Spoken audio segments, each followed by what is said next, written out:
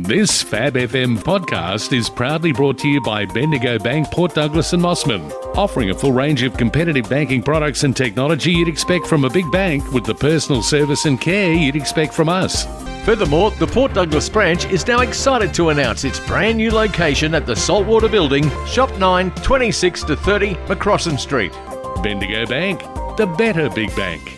The council is buying the Daintree Ferry and these are the words of Councillor Lisa Scomazon, an exorbitant amount of money. I think it will shock the ratepayers, but what we've got to look at is the long-term effect and the positive side of it. And what it is that we will own the ferry asset and we will have control of that asset. So that will, and the costings will come all directly back to us.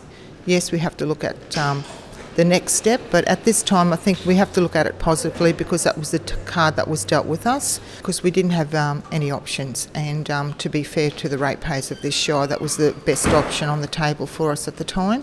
So I'm not happy about the price because valuations were done and it was nowhere near the mark. Let's just say we paid a lot more for the ferry than what we should have. For Mayor Michael Kerr, it's a disappointing resolution. Absolutely. Ideally I would have loved to have gone out to the community and said, problem solved, perfect world, everything's wonderful. Unfortunately, that wasn't the case. The options that we were left with that were put to the councillors today, none of them were perfect options, and we had to choose what we believe is going to be the best one for the future of this shire. Councillor McEwen said, quote, council has paid an inflated price. I believe that council has negotiated fairly with Ciron about this, but just the options that came back, I just could not see that it was fair for the ratepayer to have to carry on with that for the next 10, 15 years. The details will come out and, the public can make their own mind up on that. But the fact of the matter is the negotiations went the way they did. This was the price that was put down. Council has now accepted it. We will purchase the ferry. It'll become ours. And this situation hopefully will never, ever happen again now that we own the asset. You also said the relationship between Ciron, the operators of the ferry, and council had broken down. Well, they'd broken down in the respect that, they want one thing. They believe, and they're entitled to it. It's their business. They believe they're worth so much.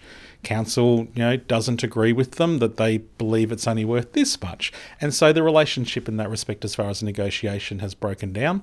And, we've come to the final point again that we have to have something by the 1st of July. So it was important to lock something in. We really should have control of this ferry so that this never happens again. And the other options would have cost this shire a lot more money than what we have paid for the ferry. So I'm comfortable with the decision I've made. And I'm really sorry, to the ratepayers that we couldn't disclose all this information to them sooner, but in closed meetings we abide by confidentiality. So I know the contract pretty well now and what was given to us, so I'm happy with the decision. So best of a bad situation. I think it is, and I think the community, yes, it is a shock, but we've got to look at the positive side of it. So that's what we've done. The negotiations with Ciron, they're just asking too much money to continue to operate the ferry. Yeah, I wasn't comfortable with that. I thought it was better to have the option. We've got control of it. We can do a business case as to, we own a lot of assets and we can make this work as well. Absolutely, there was a fear the 1st of July there was not going to be a ferry. I can categorically say that. We could not get to a negotiation point with the provider, and so this is why we've had to go the way we've gone today. The two-ferry solution, where is that right now? Well, the two-ferry solution, as far as the contract or the tender process that was done previously, has expired.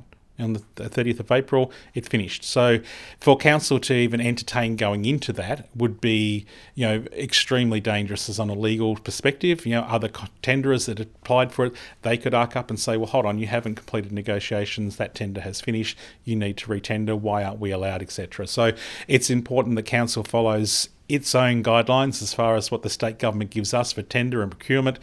It expired, we need to retender for a two-ferry system. It's as simple as that. I believe a two-ferry option will still happen one day, but we just got to start it off again, and we've got to get the permits. We don't have permits. There's a lot of groundwork to do before a second ferry gets in the water. Listen, I think there wasn't an option. We had to get this back. Otherwise, this will continue on. Who's ever in the next term of council when the ferry contract comes up again, they'll just be a gun held to their head again, and they'll have to deal with it. But I think we've got that under control now. Again, when these details come out, people will be able to look at it and make their own opinion. Do you believe the ratepayers will be shocked with the amount of money that you've paid? I believe the ratepayers will look at it and they will be surprised. But again, we've had to make an educated decision that what the ferry's worth, what the business is worth, what tourism's worth, what, all the hassles would be if we don't have a ferry, and we've had to calculate a figure sum on that, and, we've done what we've done. So what is the Douglas Shire Council paying for the Daintree ferry? Well, I'm not privy to that information. We will soon know. Whatever the final amount, it is a mozza, as I said on my last podcast, and it's ratepayers' money. Yours and mine.